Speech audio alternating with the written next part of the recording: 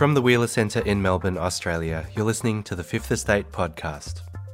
This fortnight, we're dedicating the hour to a conversation about drug law reform and a new model of harm reduction that's received unusually broad endorsements. Bob Carr joins our host Sally Warhaft for the Fifth Estate's Dealing with Drugs edition. It's such a pleasure this evening to have Bob Carr returning here to this series. He was here in 2014 when he released his wonderful, intriguing Diary of a Foreign Minister. So he is a very rare repeat invitation to have Bob Carr back here. But I also realised he's only the second person that we've ever had a Fifth Estate about. And that was when you were made Foreign Minister, and we very quickly, we parachuted in Gareth Evans and Alexander Downer to a Fifth Estate to tell us what you'd be going through to suddenly become Foreign Minister, and it was a wonderful, wonderful evening. And for any of you who are wondering who the second person is, it's Donald Trump. So you're in pretty weird company there. Of course, everybody knows Bob Carr is a former New South Wales Premier and a former Senator who served indeed as our Foreign Minister from March 2012 to September 2013. He's the author of a couple of other books apart from the memoir, Thought Lines and My Reading Life. And Bob, welcome back to the Fifth Estate. Pleasure to be here, Sally. Thank you. We're here tonight to talk primarily about drug law reform policy, but we can't have a former Foreign Minister on the stage without asking a couple of questions here and there on that front too. And in fact, I might just ask, because it's the 4th of July, and because I've already mentioned that other guy, what you make of what's going on in the United States. Well, for me, America has lost its charm. In my office, I've got a wall of books on American political history, and there's one on the factionalism in the Republican Party in the 1880s. There's one on the Democratic Convention of 1924, over 100 ballots. And all that kind of thing, the Robert Caro biographies of Lyndon Johnson, all that kind of thing used to absolutely fascinate me. And it was the charm of American politics. Alabama cast 24 votes for Oscar W. Underwood. I mean, it was the circus quality of American politics. But it's all been drained away by the election of this unworthy demagogue, this serial liar, to an office that was once occupied by Franklin Delano Roosevelt and John F. Kennedy. It's a shock to the system. And is this a one-off nervous breakdown by the American system that's yielded us Trump, or is it something about American decline? I think it's going to be, without answering that impossible question, I think it's going to be hard for America to recover. I think their politics will be changed forever by the Trump experience. And you think you'll get 2 terms? Yeah, I think a number of factors play into that. I think the prospect of a conviction, an impeachment followed by a conviction, is far-fetched and a bit of a liberal fantasy. I think the Democrats are in a woeful state, and they could end up yielding a candidate who's going to have the sort of problems of Hillary, who won't be able to pull back those alienated white working-class males who delivered 4 states to Trump. And I don't think his war with the media, I'm convinced his war with the media is not hurting his electoral base.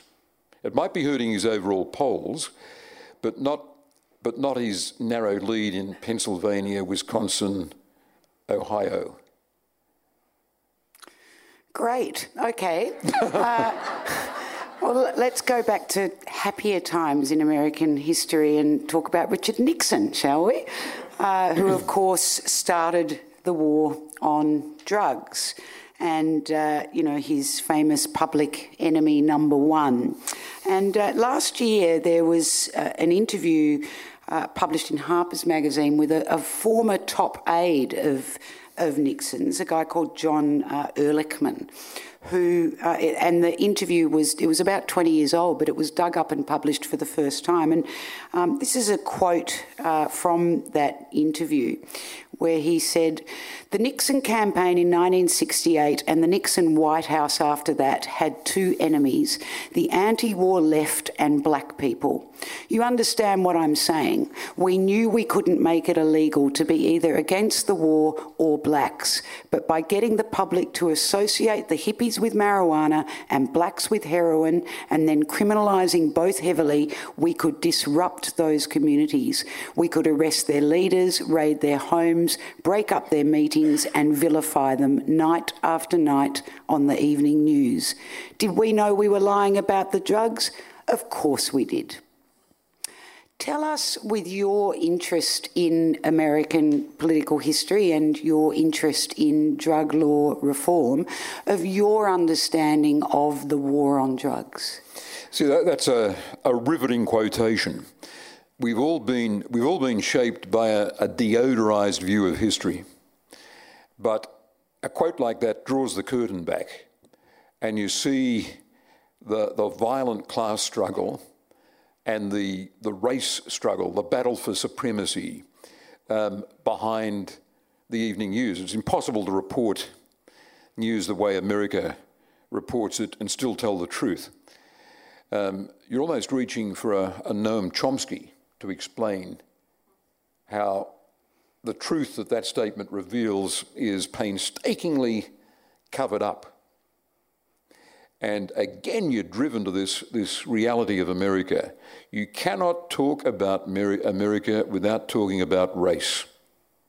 The first slaves arrived in 1618, the first African slaves in 1618, and America still hasn't recovered from the distortions of slavery and the failure of Reconstruction after the Civil War. They're living with that, and so much of what's spoken in American politics is really coded discussion and the coded mobilisation of racial hostilities. As recently as this last presidential election, so much of it was race just below the surface. So I wasn't aware of that quote. It's a very revealing quote. It's as if Lincoln's words were absolutely proleptically true. That he said in his second inaugural, if it is God's will that we've got to pay a price for carrying slavery, then so be it. And it's as if to this generation the country is carrying a price for slavery. Heroin is just part of our lives, and I suppose I absorb some of that the American notion that better policing could minimise the disruption of drug use. And it kept occurring to me that heroin dependency, and back 20 years ago, it was overwhelmingly heroin that we focused on, was a disruptive influence. And it was just expensive, it was just an irritant, and it was hard to explain. So I was a bit of a hardliner. We had this drug summit in 1999 in New South Wales, and there was a bit of civil disobedience from people at King's Cross running a centre up there. And they were saying if the government doesn't do something to create a safe space for people to come in and inject under some medical supervision, we will do it, and then you're faced with the challenge of prosecuting us. Civil disobedience. It sort of broke out in the middle of an election campaign, and I said to get some peace, get back to the issues I wanted to talk about, we will have a summit on this after the election. And I don't like summits as a way of making policy. I think Kevin Rudd's one was a sad experience. Yes, it trapped him in things that did him enormous harm. But to have a summit on a single policy and bring in carefully chosen experts representing a span of opinions did have an effect, and it shifted my view as a Premier. I remember that shift, and I wondered what had created it, because, like so many people in public life, in our parliament, we know that there are people across our parliaments that have people very close to them that have family members with drug problems, and people like Bob Hawke, Jackie Lambie, Tanya Plibersek, and yourself come to mind. And what we know is that if those that we know of, there's always many, many more that we don't know about. There are also, statistically, inevitably, people with serious substance abuse problems in our parliament on making these rules that aren't working, or enforcing these rules that aren't working. So tell us, with your personal experience, what was it in the summit that changed your views? Well, my brother's death didn't shape my thinking. I felt so sorry for my parents. I wasn't close to my brother. We were separated by 7 years. We weren't similar, but the family was shocked to get a phone call early one morning saying that he'd been admitted to emergency, and we assumed it was another motorcycle accident because he had a propensity to crash the motorbike and fly through the air and land in someone's backyard. But no, it was a heroin overdose, and he lingered for about a year, and my parents visited him in a hospice every day for a year. He wasn't able to open his eyes, and he just moaned, and in those circumstances you don't know whether he's hearing what people say to him before he died. So I certainly didn't want, if there's anything I could do to prevent parents having to visit a child in a hospice every day for a year, watching him expire, I would do it. But it was far from clear to me whether a more hard line or a softer line would be the answer. The drug summit challenged me and confronted me, and I remember thinking the last thing I want to do is to nod in the direction of legitimising this deadly white powder, which is such a pest, such a nuisance in our society. But the arguments built up, and I had two ministers standing in front of me in my Premier's office in Parliament House where the summit was being held, Delaboska and Knowles. And I said, look, this motion you've got to put to the summit, I can't accept. It's going to have everyone jumping up and down right around the city, thinking that we're going to force a medically supervised injecting centre. We dropped the expression safe injecting room, a medically supervised injecting centre on them. Why don't we do the following? Why don't we say, where a community wants to sponsor one and bring it to the government, we will not stand in their way.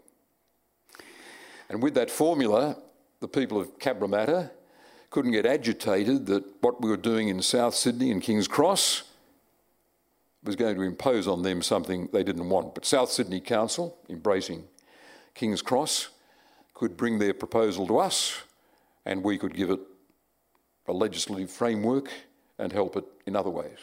At the launch of the Australia 21 report a couple of months ago, Jeff Kennett and yourself co-launched it together, and Jeff Kennett remarked at the launch that no serious advances in this area, with the exception of the single safe injecting room facility, have happened.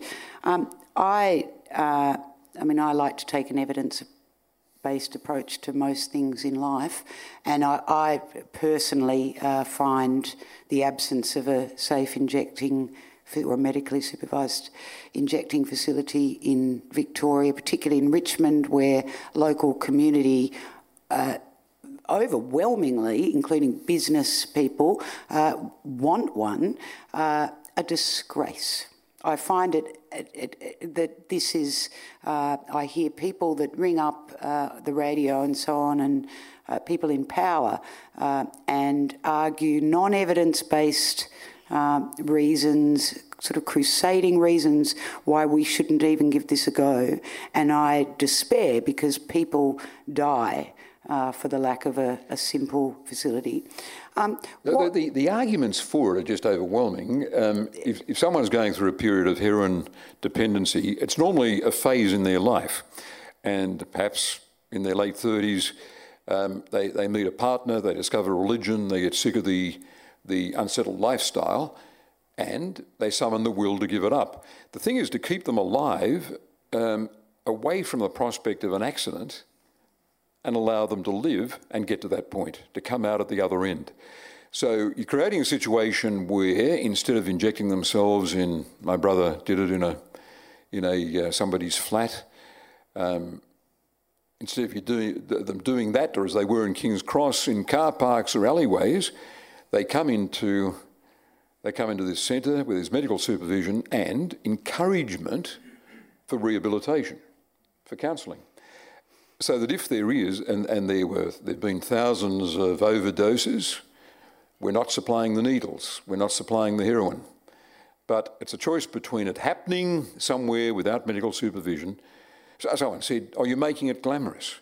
I said, "Cut it out. What is glamorous about a medical setting?" A medical setting, that's what it is. It's a medical setting. There ain't the remotest thing about it that's glamorous.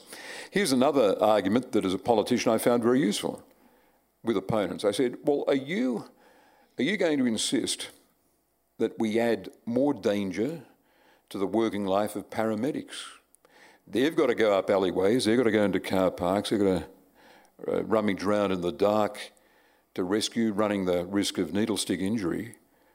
We eliminate that. For paramedics, the thing's easier. And we're rescuing King's Cross from the degradation of this taking place publicly. But the simple argument that should win every time is that if someone's going to do this, let's minimise the prospect of harm. Let's do it where there's medical help available and keep them going for the day when circumstances and their own decision has them opt to give up this dangerous practice. So tell me something that I don't know then about the politics in Victoria of why we haven't been able to achieve this one thing. It's a bit of a puzzle. I don't know. I don't come into another state. I've got a fraternal regard for Premier Andrews. I don't come in to throw out advice on how he should do it. I wouldn't have liked it if someone had done it when I was Premier. But I just offer encouragement for the advocates of reform. It's not that difficult. It's not that difficult. You just mobilise the arguments I did a moment ago and say that where a local community wants it, we won't stand in its way and will provide the support. We originally had the Sisters of Mercy going to run it. They ran St Vincent's Hospital at King's Cross, but conservative churchmen got in the way of that. We ended up with very professional management from Ingrid Van Beek, a professional in this area, and it was her effort and that of her staff that eliminated the sort of distractions or scandals or irritants that could have rendered this controversial. Occasionally you'd have a conservative columnist say, look, you're legitimising drug dealing. Well, that wasn't the case. The prohibitions on drugs existed outside the room. The legislation made that very clear. It saves lives. It keeps possibility alive for people. Mm. The Australia 21 report had 4 former police commissioners and assistant commissioners, 2 former heads of corrective services, former Supreme Court judge, a former director of public prosecution, obviously yourself and Jeff Kennett, who all put your names to this report. One of the greatest frustrations I have, not just with drug policy but more broadly, is just how unbelievably sensible you guys get when you leave office. Yeah, but I haven't changed. I'm not expressing a view I didn't express in government. In fact, you are an exception, and you opened that facility. You did other things, and you're sitting here tonight. Yeah. But as a broad comment, that it's as if I mean, when you read that list, and, you know, I've heard Christine Nixon talk about drug policy since she retired as a police commissioner, all these people, and it's like the light bulb suddenly goes on. What is it that makes, where they still have influence, but they don't have the power that they had in office? Why is it so hard? Well, I don't know, but again, I'm not saying anything now that I didn't say in government in 1999, 2000. I did the day after the last day of the drug summit, I did a 7:30 report interview with Kerry O'Brien, and I sold it in the way I did then. And I think the public listened to me. They thought, this bloke's just been re-elected with a big majority. We've got the impression over the years that his instincts on this are somewhat conservative or cautious. We know he had a brother who died of a heroin overdose. When he says, this is not a heroin trial, and I'm not advocating a heroin trial now. I didn't support one then on the evidence. It's not a heroin trial. It's not decriminalisation of heroin. He's just saying we'll have a room that the government looks after where people who are going to inject anyway can go and inject with a bit better medical supervision. The electorate is very intelligent. We find this when we do qualitative polling. And they're on to politicians. They know why they use arguments, how they use arguments. They say in these focus groups, oh, but he's only saying that because he wants us to think X, and then he'll do Y. But the electorate followed those arguments. This is what it isn't. This is what it is. If it doesn't work, we'll revisit it. And they felt reassured. And how much? I don't think it's a hard thing to sell. No. I think you could probably sell sand to the Arabs, though, Bob. I failed at electricity privatisation. That was my biggest failure. Poll these people, 100% opposed to electricity privatisation. This naive Fabianism that runs through the Australian electorate, Liberals and Labor alike. That was my biggest failure. I couldn't persuade my own party or my electorate to do it. When you sold this, though, was it a lengthy conversation? Tell us a bit more about how you communicated, how you took people along. You persuaded them to change their minds as your mind had been changed. Was it something that took time? No, it was. My memory, probably flawed, suggests it was a single interview on the 7:30 report at the end of the drug summit, and the front page of the Sydney Morning Herald. Why I changed my view on drugs, car. And that was it, really. It wasn't an argument. I had a very good minister, John Della Bosca, who consulted the professionals in the field, and all that was settled. The legislation was good, and there was infinite consultation. And there were a few people in opposition, John Brogden, he may not have been then opposition leader, who voted with us. A handful of Liberals voted with us, and I guess that helped us with credibility, although I returned to the proposition. It wasn't hard to sell. It's not hard to sell. If you could have that time again, are there other things you would have tweaked or introduced or not done? We sorted out the law when it came to personal use quantities of marijuana. We straightened that out.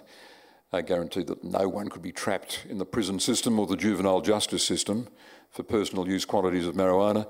But if my memory's serving me well, the police started doing something that I should have leapt on straight away, and it was mobilising dogs at railway stations, sniffer dogs. Outside big parties. Yeah, or at rail stations in the morning to get onto people who had personal use quantities of marijuana in their possession. And I thought that was wrong in principle, but wrong on pragmatic grounds. Is this the best use of police time? Whether it's on a weekday morning or a Saturday night or Friday night outside an entertainment venue, can't we think of better things for our police to be doing than harassing people who might be doing something very unwise but don't represent a police priority? The train should be patrolled, and an area with with some running antisocial behaviour should be sorted out before police start hanging around outside pubs and other entertainment venues, trying to identify someone with a personal use quantity. An unwise decision, to use these substances, but it shouldn't be a police priority. The war on drugs, the whole idea of a war on drugs, suits, particularly at state government level, the obsession with law and order. And we see it every time an election comes up in Victoria, and we see it in New South Wales and everywhere, that it just becomes, it's a way at the state level of flexing some muscle and banging on your chest a bit. And drug policy, I feel, gets really sucked into that. How could it be separated so that a medical and safety model of looking at drug policy could be looked at in a completely different way?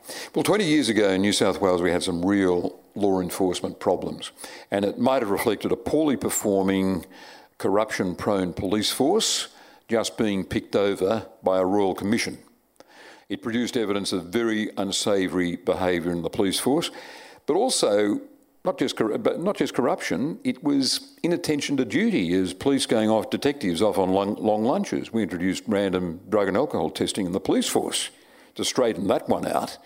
But we had a poorly performing police force, and that fed into some legitimate law and order problems.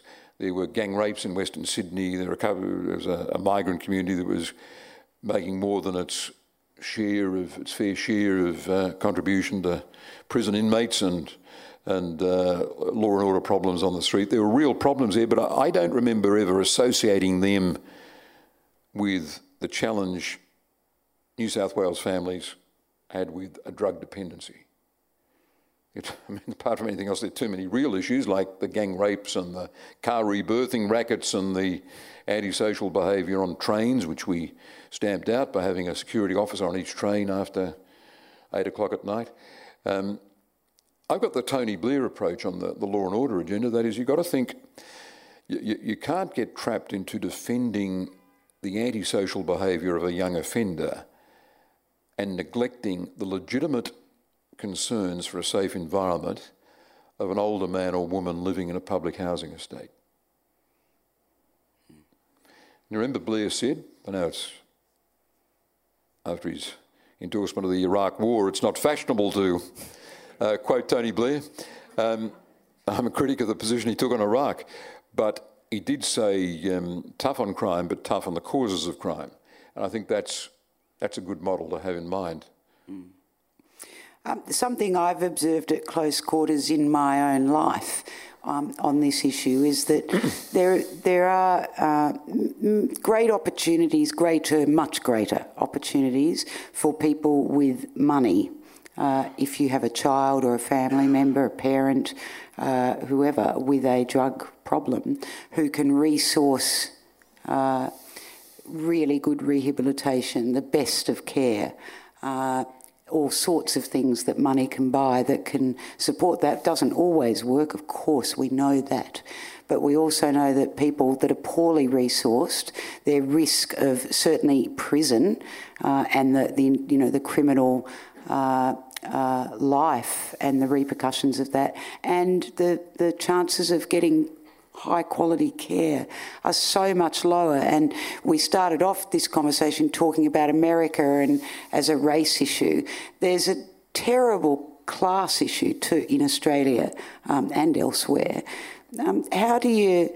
And in fact, it was really highlighted in the federal budget this year, to my horror, where people on the dole were the ones that were being singled out for random blood tests.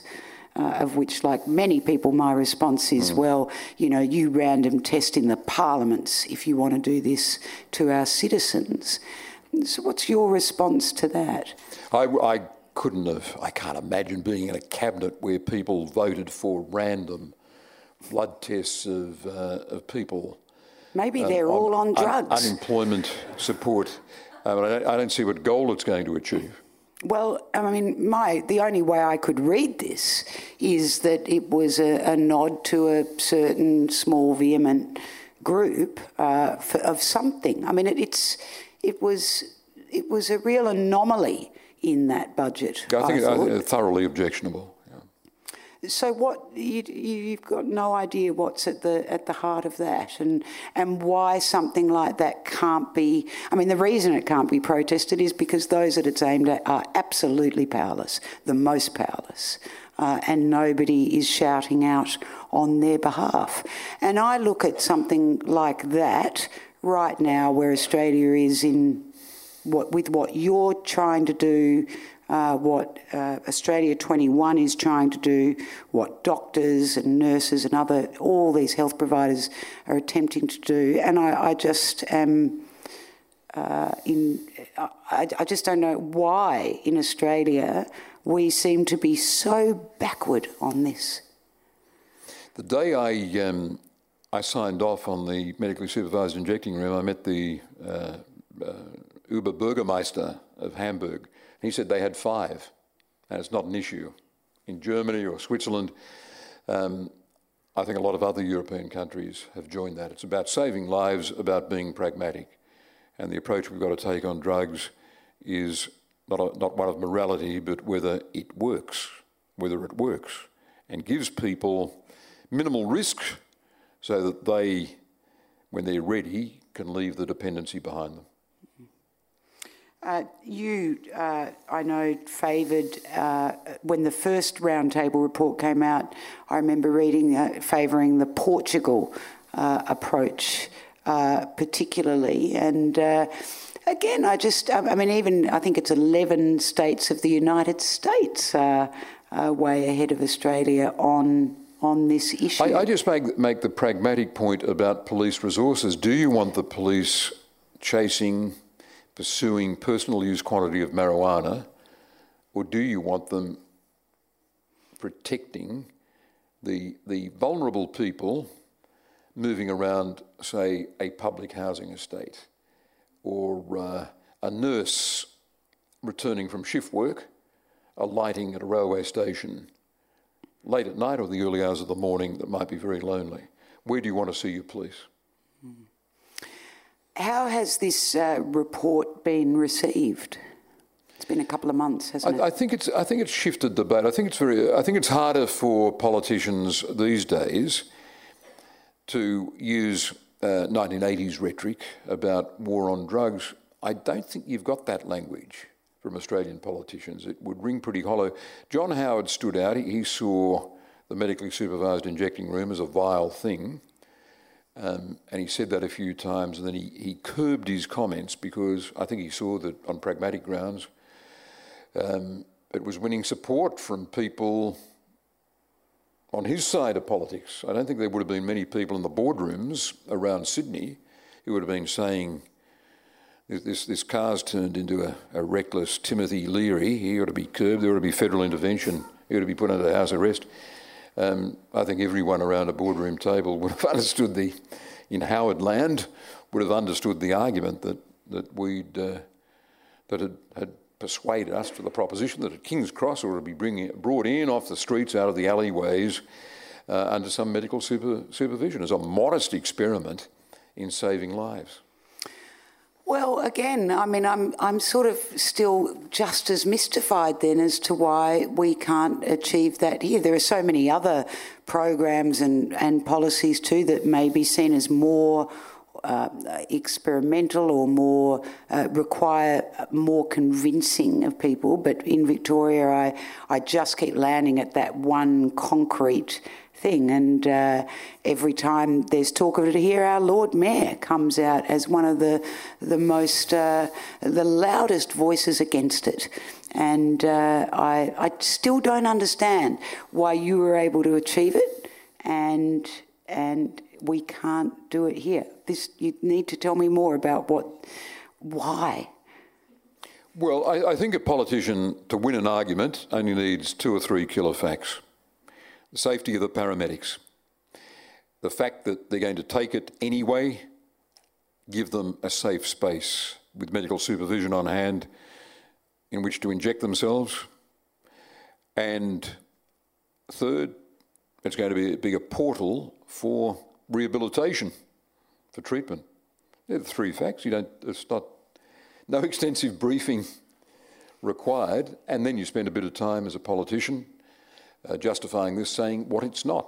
Not a heroin trial, not decriminalisation. Legal prohibition remains. What it is a pragmatic solution, minimising risk. We give them a safe space rather than taking risks in the alleyways. And think of the paramedics. We will go to questions in a little while, but before we do, I would like to ask you about what you have been up to in recent times alongside this, and particularly to start your work on China. Yep. Tell us what you've been. I run a think tank on Australia-China relations at UTS, funded by UTS, and the thing that motivates me is a wonderful quote from someone I think most of us would admire, Gough Whitlam. When Whitlam went to China in 1972 as Prime Minister, he says, and you hear Whitlam's voice saying it, what we aspire to do is to have a relationship with China equal to the relationship we would have in any of the other great nations. And Malcolm Fraser became Prime Minister, of course, in 1975, and he subscribed quite vigorously to the notion that we should engage with China. China then was a little like North Korea. China had no private sector. Its people lived in poverty. The grip of the Communist Party was tighter than it is today, infinitely. Utterly totalitarian system, ruled by a ruthless and cruel man in Chairman Mao. But even then, and it was promoting revolution in the nations to our north, even then Whitlam and Fraser could imagine a full engagement with China, and other Australian Prime Ministers had that. Today we're finding it harder. Some of the fault is on the Chinese side. China's got different political values from ours. The current leadership has clamped down on dissent. They treat spitefully human rights lawyers, and they detain an academic. So there are challenges from their side. And they're still a developing country, so they don't treat intellectual property with the reverence that a developed country would. On our hand, though, we seem to be harping on their failures rather than acknowledging the extraordinary success of bringing hundreds of millions of people out of poverty. I've seen those Chinese cities, the medium-sized cities recently, and this is an achievement unequalled in human history. So many lifted out of poverty so quickly. And we tend to be rather strident in the last 12 months in talking about China. And certainly no other Western country is wanting to nag or lecture China the way Australia has taken it upon itself to do so. Now, I recognise again there are difficulties on the Chinese side, but surely the... And you say particularly in the last 12 months? Yeah, my think tank's released a review today of statements, I suppose, in the last 6 months of Australian leaders, and some of the commentary on them from people, respected people like Tom Switzer or Hugh White, saying, so it's in their mouths, not mine, saying this is a big shift, the anti-Chinese sentiment being expressed by the Foreign Minister Julie Bishop or the Prime Minister in his Singapore speech, and acknowledging all the difficulties that a system that represents a different culture, a different civilisation, and a one-party state, a different set of political values, representing all, I acknowledge all the difficulties that are represented. It just seems that Australians aren't embracing the vision of other Prime Ministers, earlier Prime Ministers, who said this can be a great thing in Australian foreign policy endeavour. Why do you think, is there a connection, is there some connection to Trump? What's shifted? I think a couple of things are at work. One is we seem to be working overtime to tell the Americans, to let the Americans know that we're not being seduced by China. The Americans get a bit paranoid. They see opinion polls that show, the Lowy poll, for example, the US Study Centre poll, that shows an increasing number of Australians see China as important to our future, the same number who see America as important. Now, this is a real shift. It's more noticeable with younger Australians and 1.2 million Chinese born in Australia, with a range of statuses. I think Americans get a bit jumpy and they might put pressure on Canberra, and there might be in recent months defence and ASIO taking a greater share of China policy rather than the diplomats. I noticed that when spokespeople for the government recently have spoken about One Belt, One Road, it's been a criticism. Well, that's not diplomacy. Why not look at the fact that China's got itself a foreign policy that's not aggressive, that's not spiteful in the relationship with these nations, but is seeking to say, let's have common commitment to new infrastructure and to lifting the living standards of our people. I'd rather have a China talking that language than talking the language of paranoia and nationalism and spite. I think a Whitlam or a Fraser would come back and think, why do we need to make China policy so hard? We faced, they would say, a more difficult China. We seem to make more progress. Have you, in your travels to China, ever discussed their drug policy? No, I haven't. No. I guess noted the life of an addict over there would probably be very tough. I would imagine, as it would be anywhere. The other issue, Bob, that engages your time a lot is that of the Palestinians. And so tell us what your focus there is at the moment and what your thinking is. Sally, I want to save the prospect of a two-state solution. And right now, the land that should be a Palestinian state is being encroached on by settlements.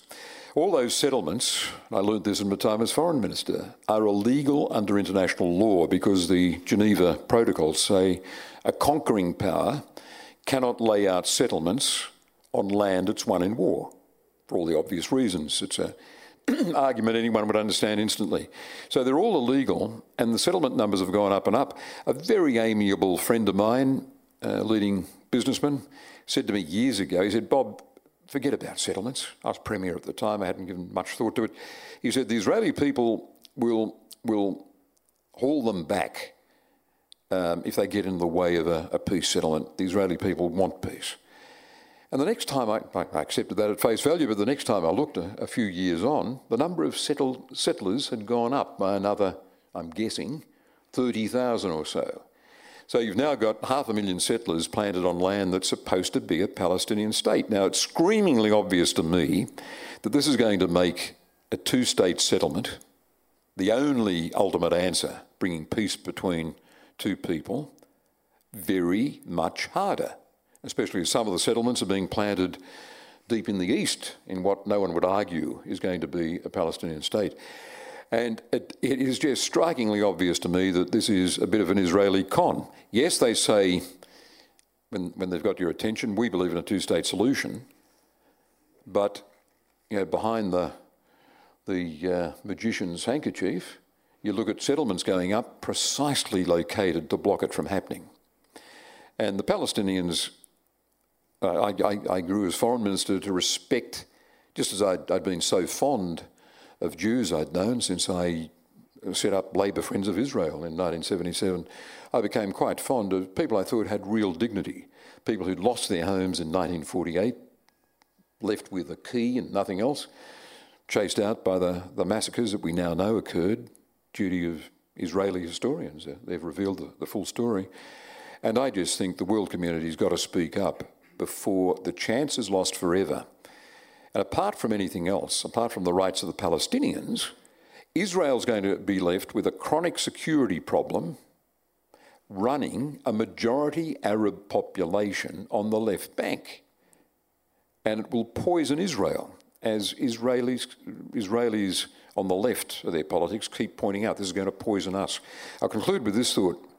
Why is it that every former head of Israeli security, Shin Bet, their domestic service, what we'd call ASIO, and Mossad, famous for being their external security agency, every former head of these two agencies is saying what I'm saying? Well, there you go, Bob. That's my question, isn't it, about these former leaders, isn't it? They all get the sense to them in the end. Now, you've discovered a template here. You've got to give it a name, write a book. Patent it. Do you despair at the state of the world? Well, the evidence is there to despair. If you think about Syria, I remember a few years ago seeing on a BBC News report, they had this kid, let's say he was 10. There's footage of him in some makeshift hospital that looked like a cellar somewhere in Aleppo or one of the other battered Syrian cities, and the kid has been injured in a bomb blast in a schoolyard. So he's being lowered onto a bed surrounded by volunteers or health professionals. And he's saying, the translation of the Arabic comes up on the screen, why do they do it in a school when they know they must be doing this to kids? And I thought, why is a 10-year-old being forced to use this form of words? Who is this they? Why is he referring to a they? Who is this they? People setting off bombs in a schoolyard. And he's traumatised by it. As he's lowered on a hospital bed, he might have to lose his limbs. And you wouldn't call them refugee camps in Lebanon. They're small encampments just on the edge of a city or by a road. You meet small groups of refugees, and the saddest thing, the kids there who know they're missing out on school. They know they should be in school, that kids their age are in school, and if they miss out on school, they're missing out on something big. But they can't go to school. There's no more room in the Lebanese schools for these school-age kids whose families are forced to flee Syria, or in even more horrific circumstances, kids have fled over the border without their parents. So you think about Syria and you're driven to despair. But there's the old advice, when driven to despair, you just put one foot in front of the other and work on what you can. But weighing this, we've got less war in the world than we used to have, and outweighing some of these elements of despair, we've got a tremendous number of people who have been hauled out of extreme poverty in recent decades. But why is it that humanity is so dedicated to war, the ease with which the leadership signs off on bombs and on new campaigns and military interventions? I'm just having a look. I've written an opinion piece on the various wars in the Middle East now that America's getting involved into. And you look at Yemen. Why, without warning, is America sliding into a war in Yemen? Dropping a bomb, or having its Saudi allies drop a bomb on a funeral procession, killing over 100 people. What's at work with humanity here? You know, Gladstone said when he got up in the House of Commons, the great 19th century statesman, and he opposed some intervention in, would you believe, Afghanistan. He said, yes, he said, you can talk in this house about this military venture, that military venture, but what does it mean in a village? It means burnt houses, and it means corpses by the roadside, and he might have said, and I'm inclined to say, it means suffering kids. If you would like to ask a question, put your hand up and start talking if a microphone lands in it. Bob, Sally's tried valiantly a couple of times to get some further information out of you. I'm going to try and tackle it from another angle. And this is, why did it work in Sydney in respect of the safe and medically supervised rooms and not in Melbourne? I live in the epicentre of the drug usage problem around North Richmond. I've been burgled 9 times. We had a dead person in our back lane a couple of months ago, the attending police. But my community is really supportive of the trial My council is really supportive of the trial. The police who attended that death a couple of months ago said to us they're getting so sick of attending the overdoses, they'd like to see a trial. Now, who am I and my community, who are our opposers? Now, I'm not really asking you to guess the Melbourne situation, but in New South Wales, who were the opposers? You're saying it's really hard to sell, but I rather expect you had a few people here who were standing up saying no. Is it church-led? Is it just opposition in government? Thank you. Well, the opposition was a few barrel-voiced media commentators, but they were opposed to the provision of clean needles. There are a few people on the opposition, Conservatives in the opposition, who wanted to snipe at it, and they would have been eager to find any flaw. There was a lawyer who got up claiming to represent the King's Cross Chamber of Commerce, but the churches, there would have been conservatives in the drug treatment community, people who do marvellous work. The irony was, do marvellous work, and their conservative approaches do work in rescuing lives, but they just had an objection to this. But, given the opposition you can face running a government, this wasn't a considerable opposition. Just mobilising those killer facts and talking humanely direct to the electorate, people understood what we were doing and, importantly, what we were not doing. I think you've put it very well. You can win arguments with an anecdote. And the story you just told about that overdose in the laneway near your home says it all. Is it going to happen there with police having to be called? Or does it happen on safe premises? We hear Jeff Kennett on the radio all the time telling these kind of stories, putting these same arguments that you put with great eloquence and understanding on this topic. It's gotten us nowhere. We don't even have the nasty radio jocks that you had to put up with. So it still doesn't... the key difference, of course, you were a sitting premier and you led it. We're yet to have that. Hello, Mr. Carr. My name is Laura. My sister Sky recently died of a heroin overdose, and I'm a journalist. So I actually put her story on television. But the one answer that I couldn't get, it's very similar to the one that you were just asked, but I'm going to ask it a different way as well, is that the one answer I couldn't get is why do we have a Premier here in Victoria and an opposition leader who are both against the idea of a medically supervised injecting centre? What do you have any insight into what is going on in our parliament at the moment on Spring Street as to why it is so politically ugly, why they don't want to have anything to do with this concept, and not so much in the electorate, but why on Spring Street are they so anti? Is it simply the idea that was given to me that they don't want to appear soft on crime? Is it really that basic and shallow? I can't believe that. I think crime's come down across Australia, so it's not the insistent drumbeat issue that it was for me in my first 5 years, say, as Premier. A poorly performing police force, unreformed, that we were fixing up, and so crime was present in people's lives more than it is now. I just don't know.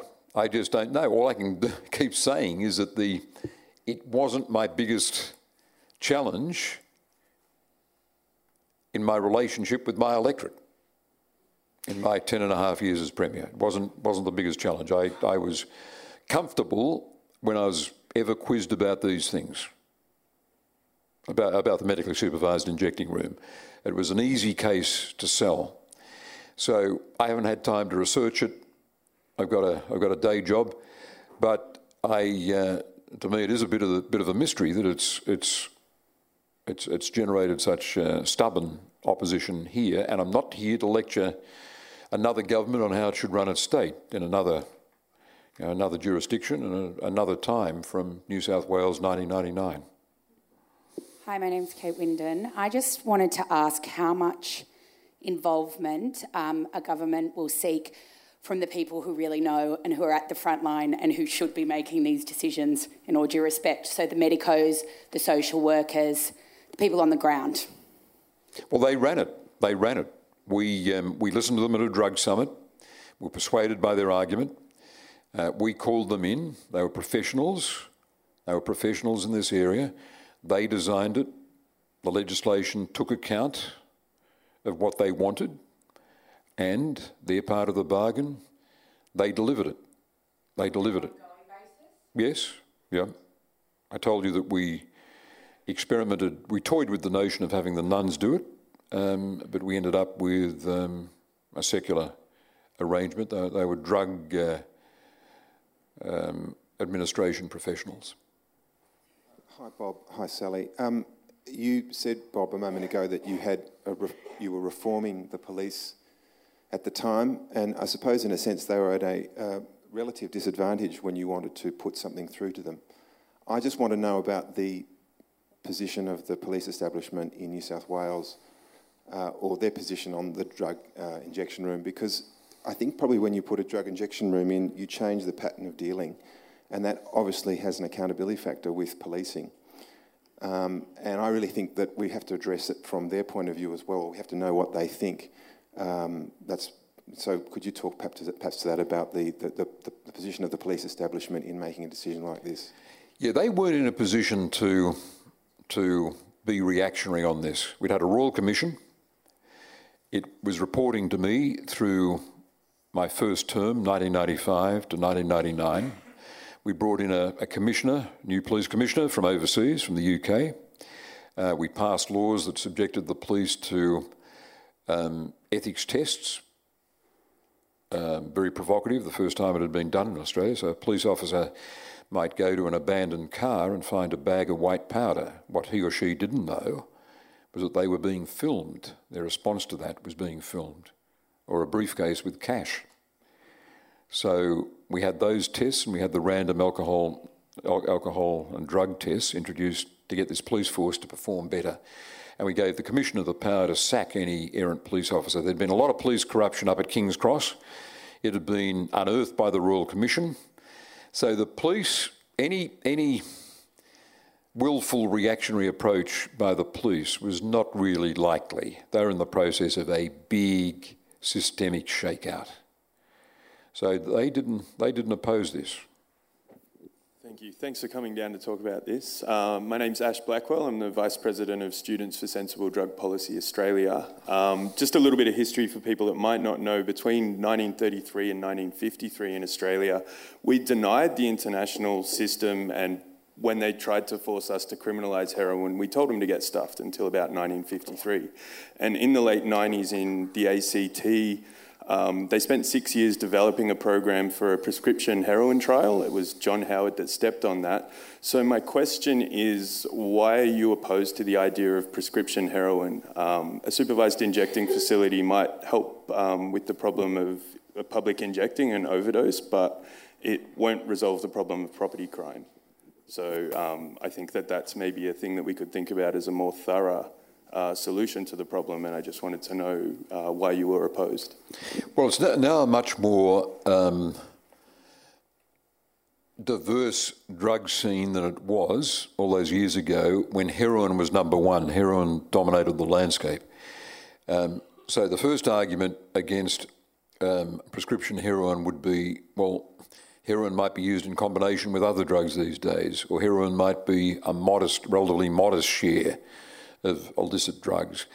So you've got to answer this question: Will you also have prescription provision of those other drugs? Now, if you don't, all the problems of corruption, and criminality will persist. They'll persist around other drugs. Someone would say that having heroin supplied on prescription doesn't answer the challenge of ecstasy. Are you going to supply that? So let's confine ourselves to the safer area of what you do, not to transform the legal status of drugs, but to minimise harm. Pragmatically, what works? And let's have a debate about two things that I'm prepared to debate. Whether the heroin injecting room model should be stretched to include drugs that are inhaled. Let's get the advice of the experts on that. Some people are saying, Alex Wodak I think is saying that the legislation should be broadened.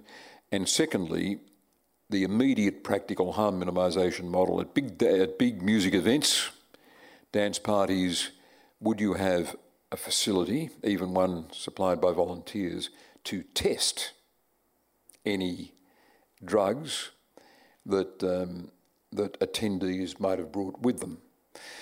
I was talking to a group of a sort of a managerial group as a public speaker a year ago, and I said to them in the audience, "Okay, I just want feedback from you.